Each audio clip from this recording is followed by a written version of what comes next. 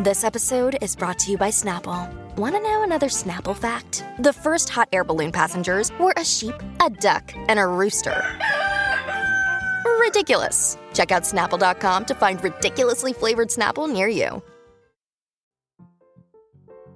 Welcome to Friday Follies, right here on the Mutual Audio Network.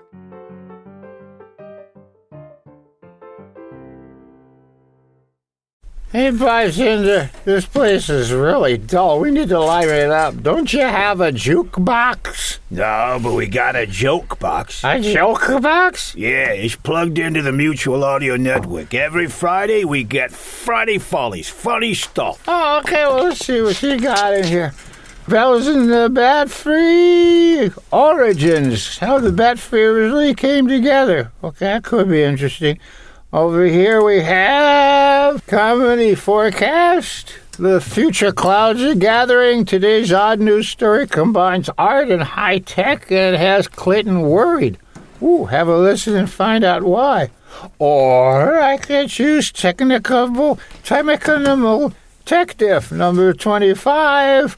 Ooh, another solo show with Mr. Conroy. Decisions. Ah, heck, I'll try them all.